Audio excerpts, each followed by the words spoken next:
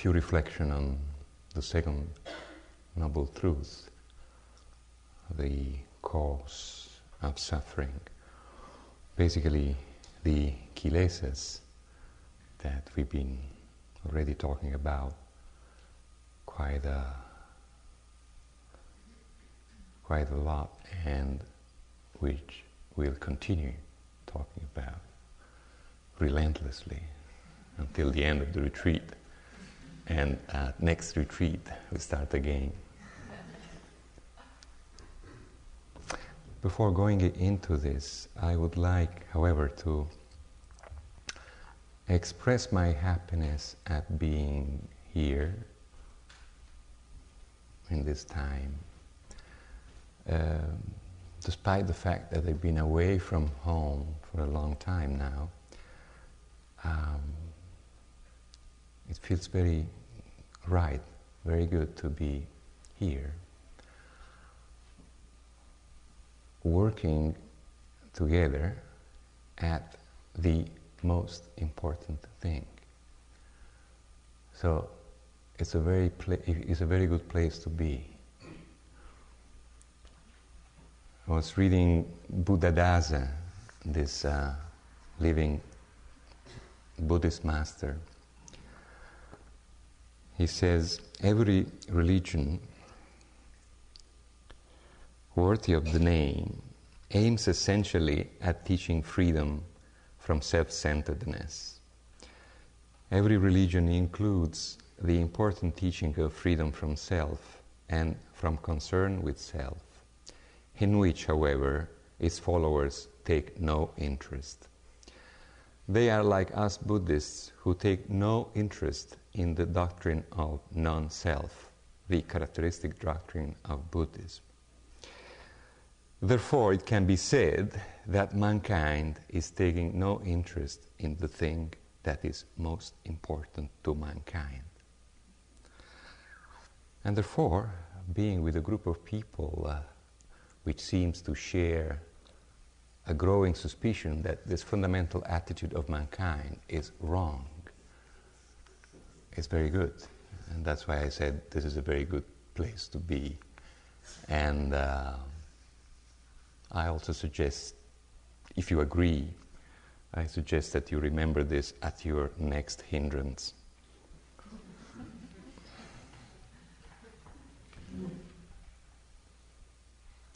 I also,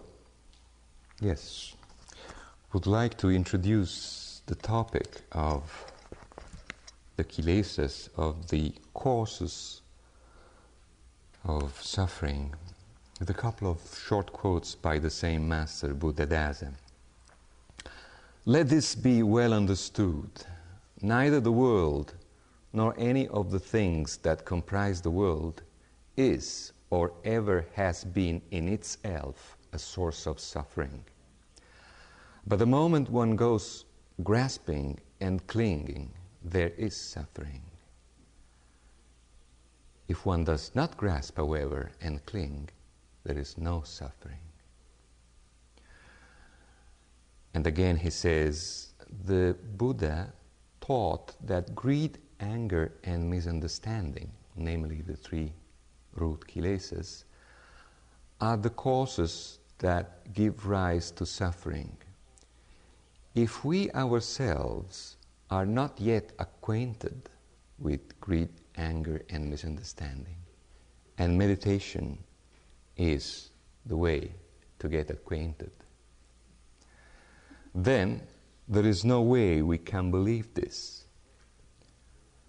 But when we know ourselves that greed, what greed is like, what anger is like, and what confusion is like, and when we ourselves see that when they arise in the mind, they produce suffering, and this suffering is like a burning fire, then we believe on our experience, on the base of our experience.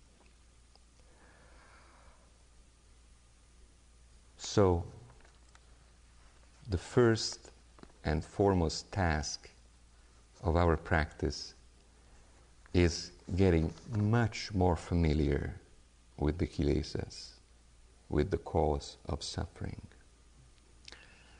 Katagiri Roshi, a Zen master, says the more we sit, and this is, again, meditation as the way out through the kilesa, beyond the kilesa, the more we sit, the more we realize the strength of human ignorance. This is pretty hard, because the more we taste and chew real peace, the more we realize human ignorance. But the more we realize human ignorance, the more we cannot stop teaching real peace, living real peace. Now, this is very fundamental, that through the sitting, through the practice, we taste some real peace. And this real peace is the major help to understanding first and then overcoming the suffering and its causes. Maybe a few words are needed on a practical level about this root cause, which is ignorance or confusion, avidya. Basically, ignorance is ignoring all the suffering which is created by attachment and by aversion. For instance, if there is a war, the immediate causes for war, the proximate causes for war, are greed for power, territory, whatever, and hostility for another nation or tribe. But the root cause is ignorance of the enormous cost of suffering which the war generates. If there was, again, as we were saying the other night, sensitivity to the suffering which is generated, then we would not go on justifying attachment and hostility. The same with any violence, any little or very little war which goes inside ourselves or in our relationship. Root cause, ignorance, proximate causes, attachment and aversion. Talking about attachment is same as talking about aversion. They are two sides of the same coin. Where there is attachment, there is aversion, and vice versa. Whenever we talk about one of these two, we are talking about the other one as well. I think it's helpful to realize that ignorance, avidya, can be passive and can be very active. What do we mean by passive ignorance, passive avidya? Unawareness. Just the reverse of what we are trying to practice here. When we, are totally drifting away, when we are not aware, when we are not mindful, we are planting seeds of ignorance. Unawareness is fertile. Each moment of unawareness is planting a seed for further unawareness. Luckily, it's also the other way around. Every moment of awareness means planting a seed for further awareness. This is the Dharma. This is the law of cause and effect. The Dharma which is beautiful at the beginning, in the middle, and in the end. The Dharma which is like a peaceful lake. The Dharma which is like a mountain peak.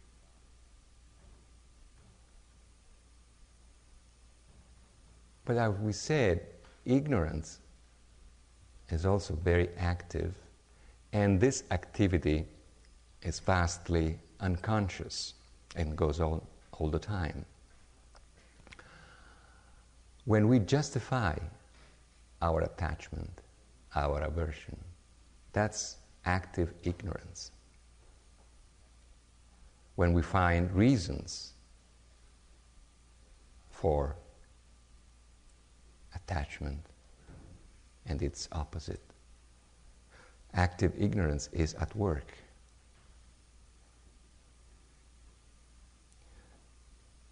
If ignorance wasn't there, what would be left? Wanting what is good and not wanting what is bad. It is not that wanting and not wanting would not be there anymore, but they would not be filled with ignorance, and therefore this is same as saying wisdom, panya. When we get to wanting only what is good, what is kusala, what is helpful, and not wanting what is not helpful, we are pretty wise. And we have substituted ignorance with wisdom. We want only that which is kusala, that which helps, that which brings us to the other shore. In other spiritual tradition, the discriminative wisdom is sometimes defined as being interested only in that which brings you to God and losing all interest for what has not this effect. This sounds similar.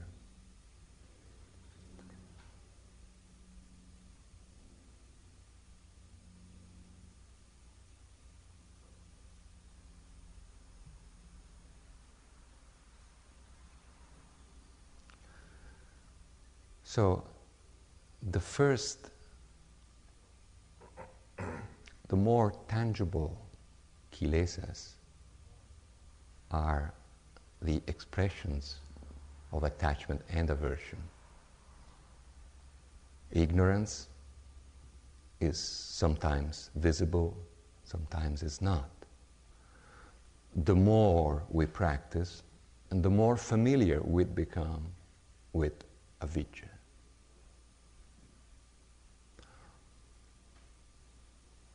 Attachment has often to do with what is familiar.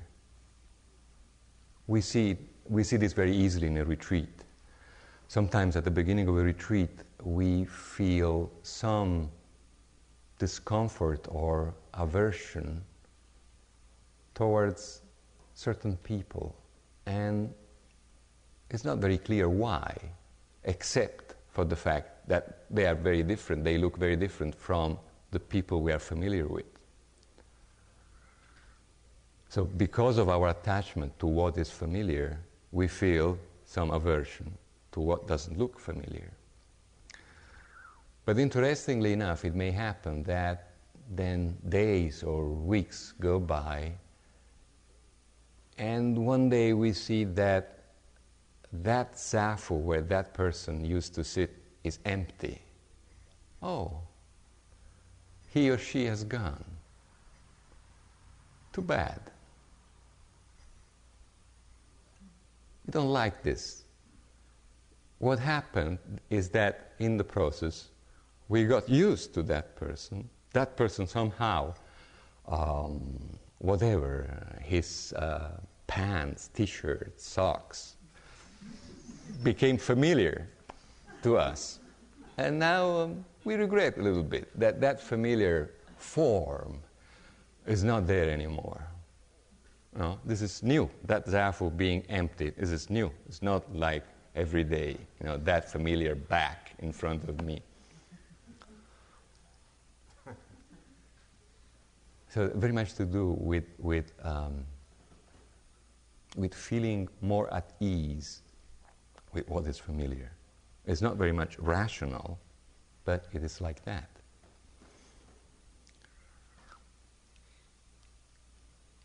Attachment, aversion, maybe just one word, should be just one word, implies lack of freedom, implies compulsion, implies no choice or very little choice. And this is why it's considered to be a big hindrance. Just let us think of something like this. Attachment to an opinion. Suppose we are attached to an opinion of ours.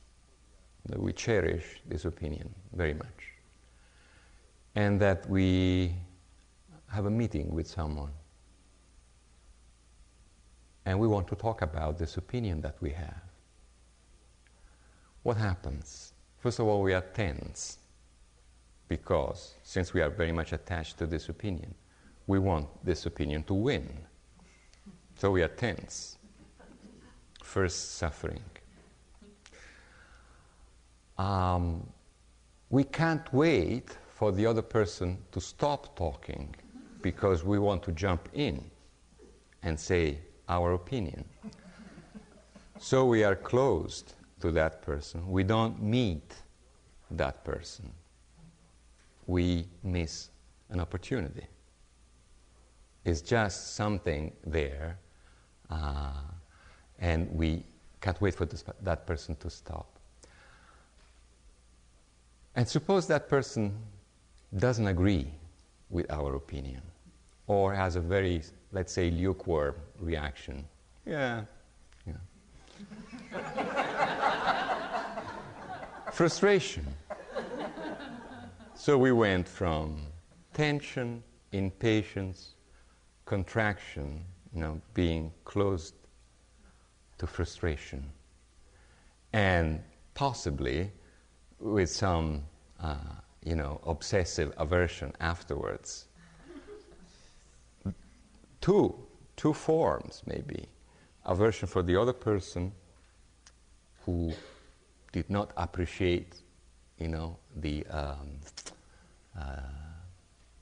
nectar of our mind.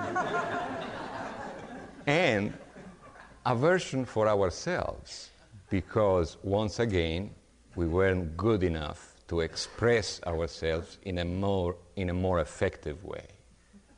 So, from one attachment, we piled up, a number of aversions, suffering. Also, no new knowledge coming from this coming together. No affection of any kind. Just tension, tightening, coldness. Now, the very same situation can have a totally different outcome if we are not attached to our opinion. We'll be listening to the other person, so we'll meet with the other person. We'll be interested in the other person's feedback to our opinion, because we are not attached to our opinion. So we might even be thankful to the other person for giving us feedback and helping us explore our opinion.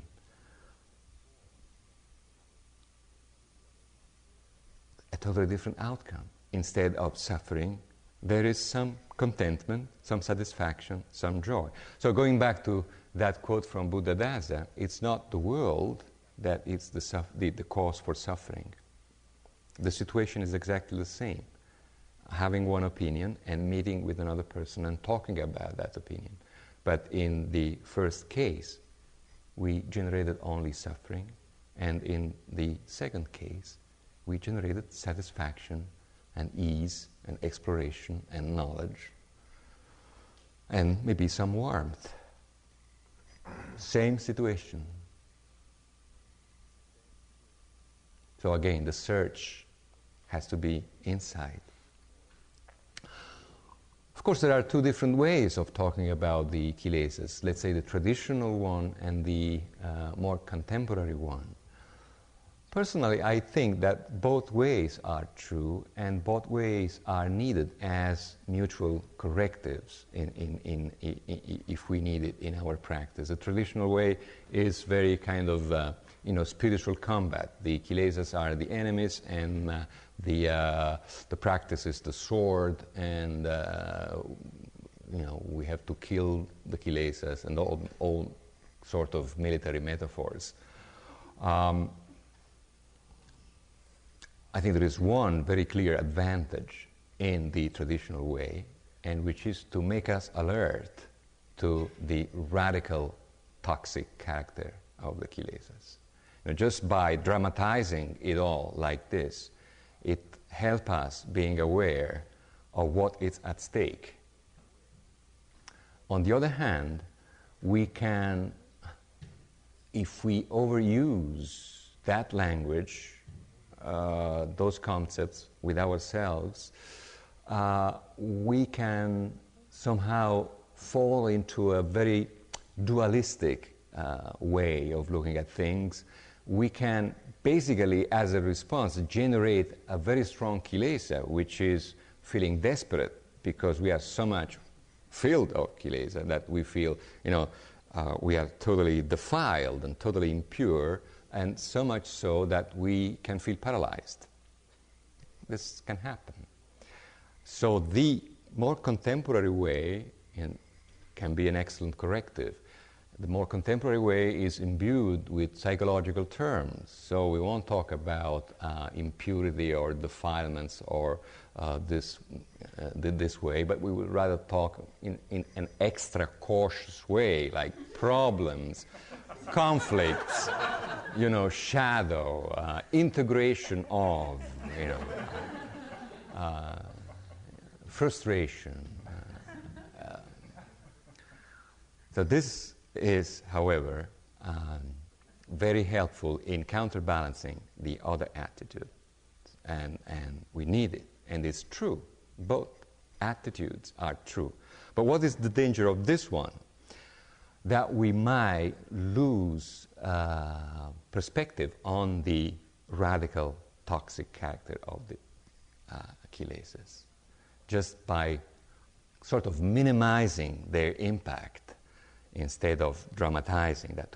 Going to the other extreme, the danger is like we risk falling asleep at the edge of the precipice, so to speak. We underestimate what is at stake. We underestimate the power, the incredible power of the kilesas. But I think if we use both, my impression is we are on the right track. Often, or sometimes, when people start working with the kilesas, start practicing, it might not be so clear where the kilesas are. In other words, we learn that unless the mind is really peaceful, is really calm, some kilesa is at work. But suppose we are going through a state of mild sadness or sadness, okay? And we might ask, what is wrong with this?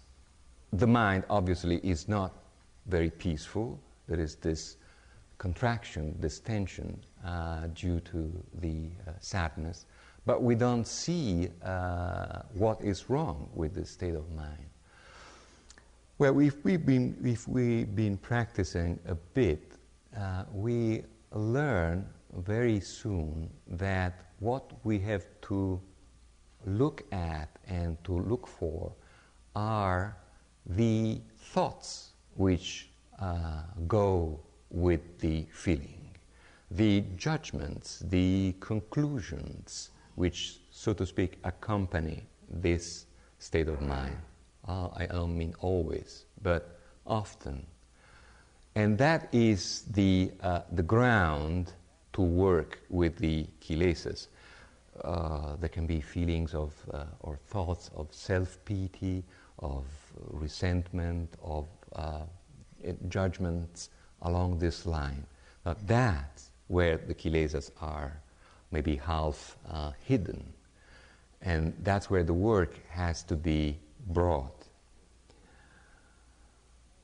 Sometimes these thoughts are the very cause for the state of sadness, and sometimes it's not true. Sadness came from some faraway place and activated those thoughts. But in any case, those thoughts and feelings are toxic, and so the work on those thoughts and feelings is very important. Then someone might ask, but there might be sadness for objective reasons, not like this one. Say, a loss of an important person in our life, or serious illness can make us sad. It's true. It's true. In this tradition, it is said that even grief is a kilesa which has to be got rid of. But if we think of something more accessible, that this very high achievement, we can think of something partly different, which is a state of sadness for objective reasons, which is clean.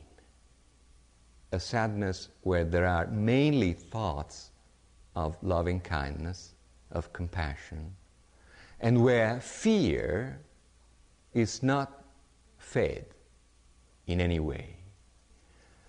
Because we can be sad out of objective reasons, and as a reaction, our mind can be very filled with attachment and aversion.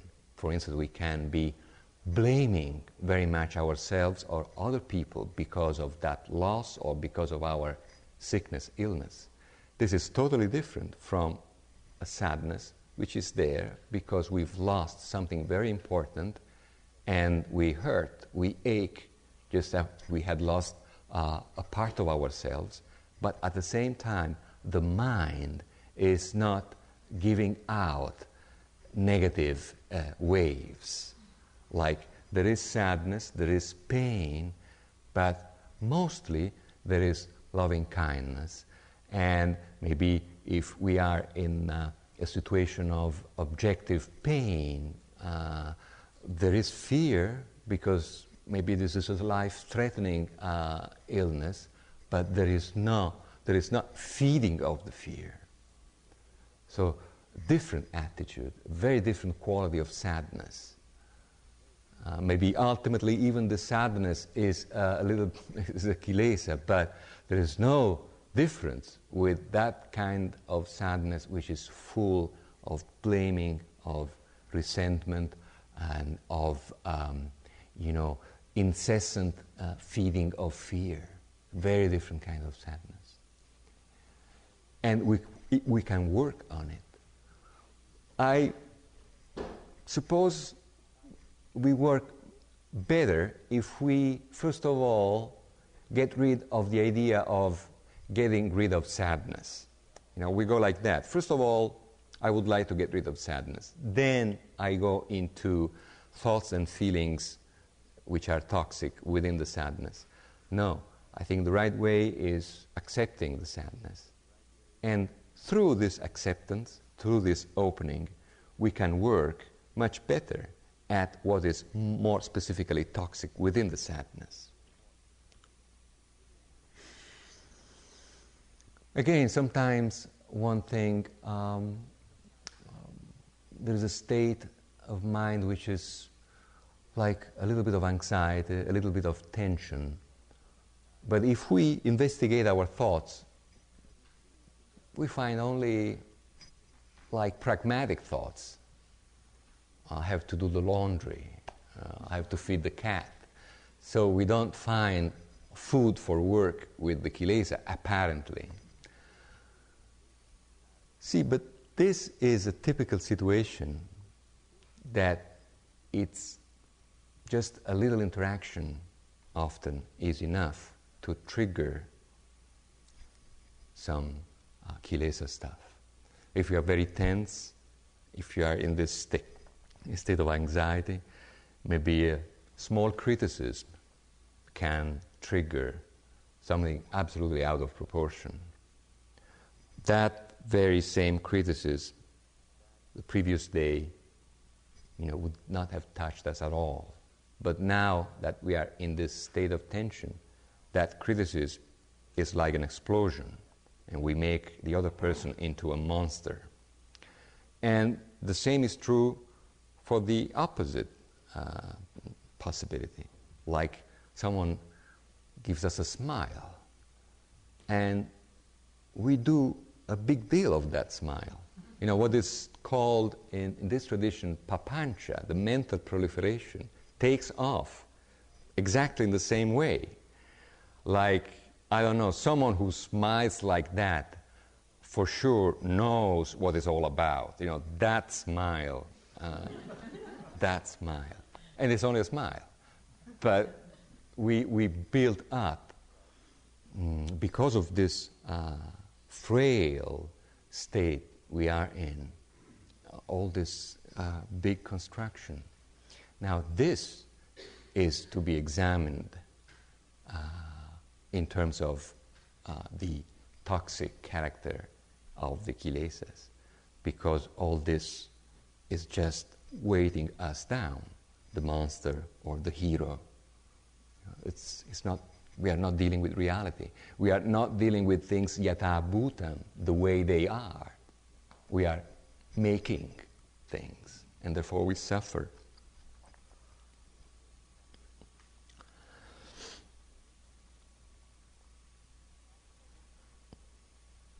Attachment aversion is larger and deeper than what we think at the beginning of our practice. I'm sure that many of you have done a lot of practice, and it's been one bitter surprise after the other.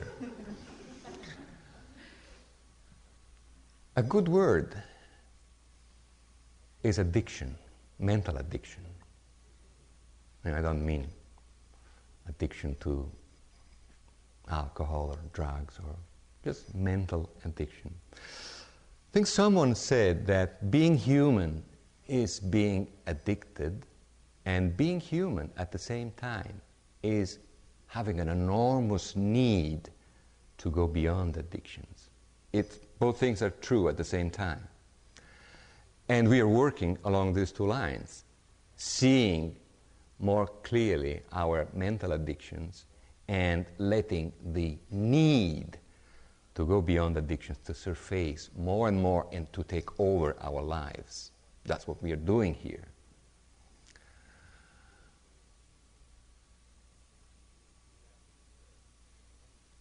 See, there are two terms. One is desire, and one is attachment or addiction. Desire itself is energy, and we need desire to live. We need desire to practice. In order to go in a 3-month retreat, we need a lot of desire, which has to be much more powerful of other desires. Otherwise, we would never leave.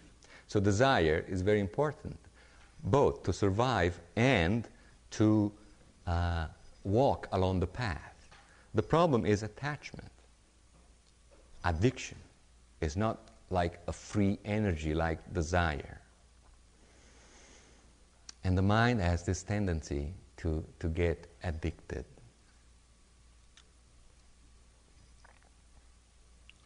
What we see more and more in this practice is this tremendous addiction to thinking and fantasizing. There's nothing to do. The addiction to thinking and fantasizing has nothing to do with, say, the art of thinking, the art of reflecting. That's a work. This one is not a work. It's something we get constantly sucked in, again and again and again. We all know this very well.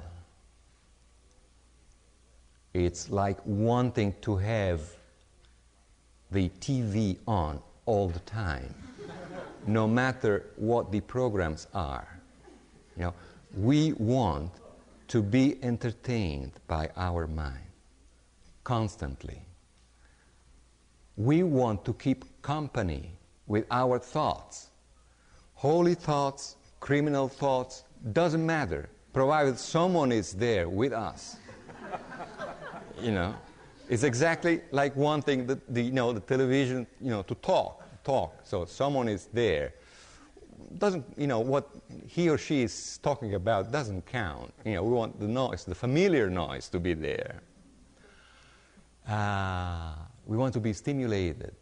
And this is why at the beginning of a retreat there are fairly obvious withdrawal symptoms, because we have less stimuli for our thinking and imagining and fantasizing. This is a very strong addiction. Now imagine that someone who's not familiar with this practice just entered this second and heard what I just said. Like, very easily this person might say, well, what's wrong with that? We want to keep company with our thoughts. We don't like being alone, feeling alone. And so if there is no one around to chat, we want to chat with our thoughts. So what's wrong? Actually, it seemed to be smart, a survival device, excellent. But what the practice is telling us over and over is that actually a mind which is more silent is much more helpful in terms of keeping company, in terms of giving us warmth.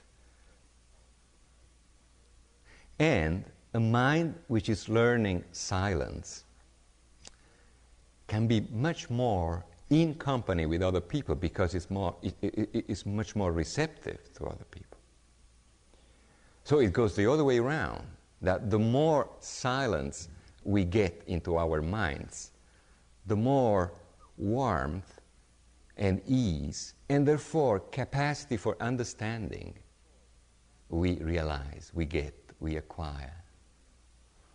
But we have a very strong conditioning in that assumption, in that addiction. How many times during a retreat we go to see the same movie in the mind? It is totally meaningless, and we keep going.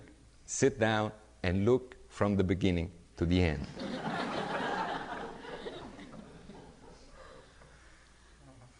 It doesn't carry any special message. It's just that set of memories. How was it? Da-da, da-da, da-da. Wouldn't you call this an addiction? It's a very strong addiction. And we don't get out of this addiction what we think we should get, what we think we would get, like company or warmth. It's not so. It's not so.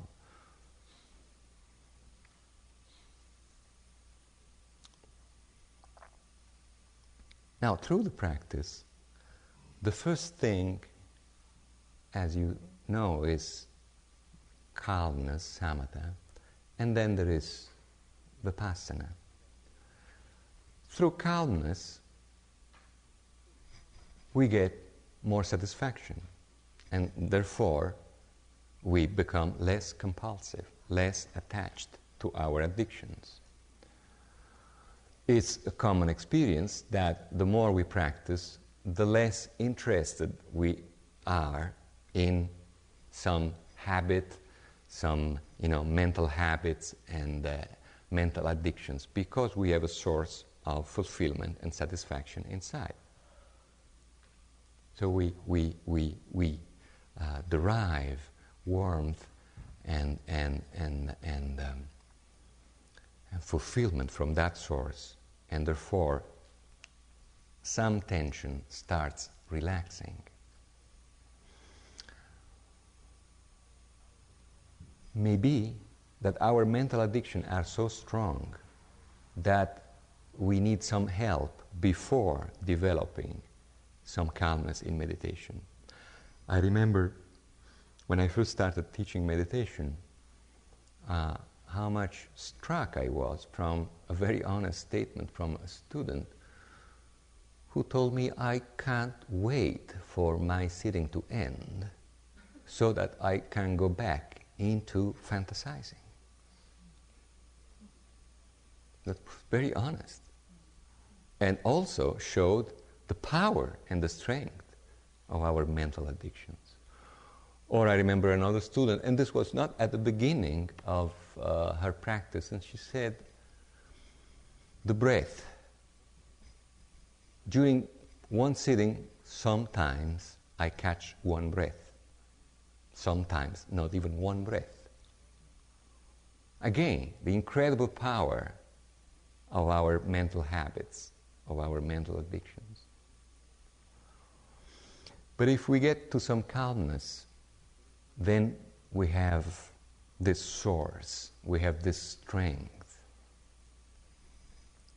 But it's not the end of it, because given the addictive nature of our mind, we can easily get addicted to this new thing that we've found.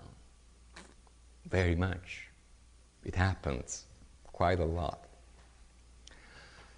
And so we become maybe harder than we were before, because we found this jewel, and we become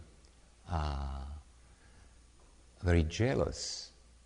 We would do almost anything to keep that jewel. So everything gets hardened in a self-centered way around that. And it is here that the wisdom part, the vipassana part, comes in, just to show us that we are doing exactly as we were doing before with this new object. Instead of using it in a wise way, we are recycling it in a toxic way.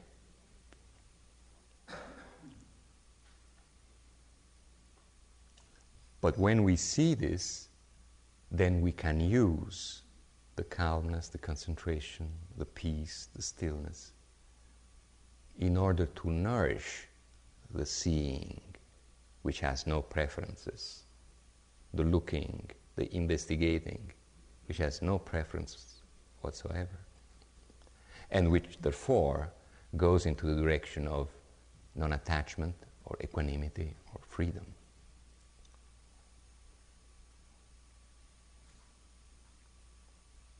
Shall we sit for a few seconds?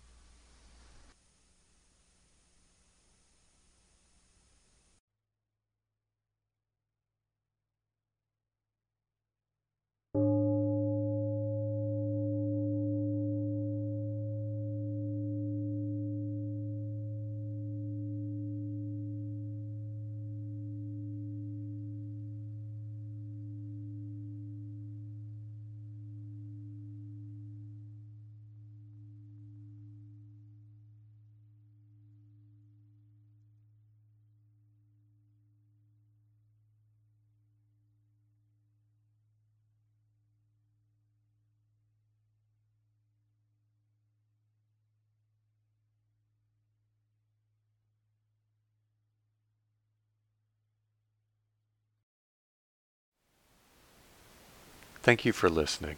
To learn how you can support the teachers and Dharma Seed, please visit dharmaseed.org/donate.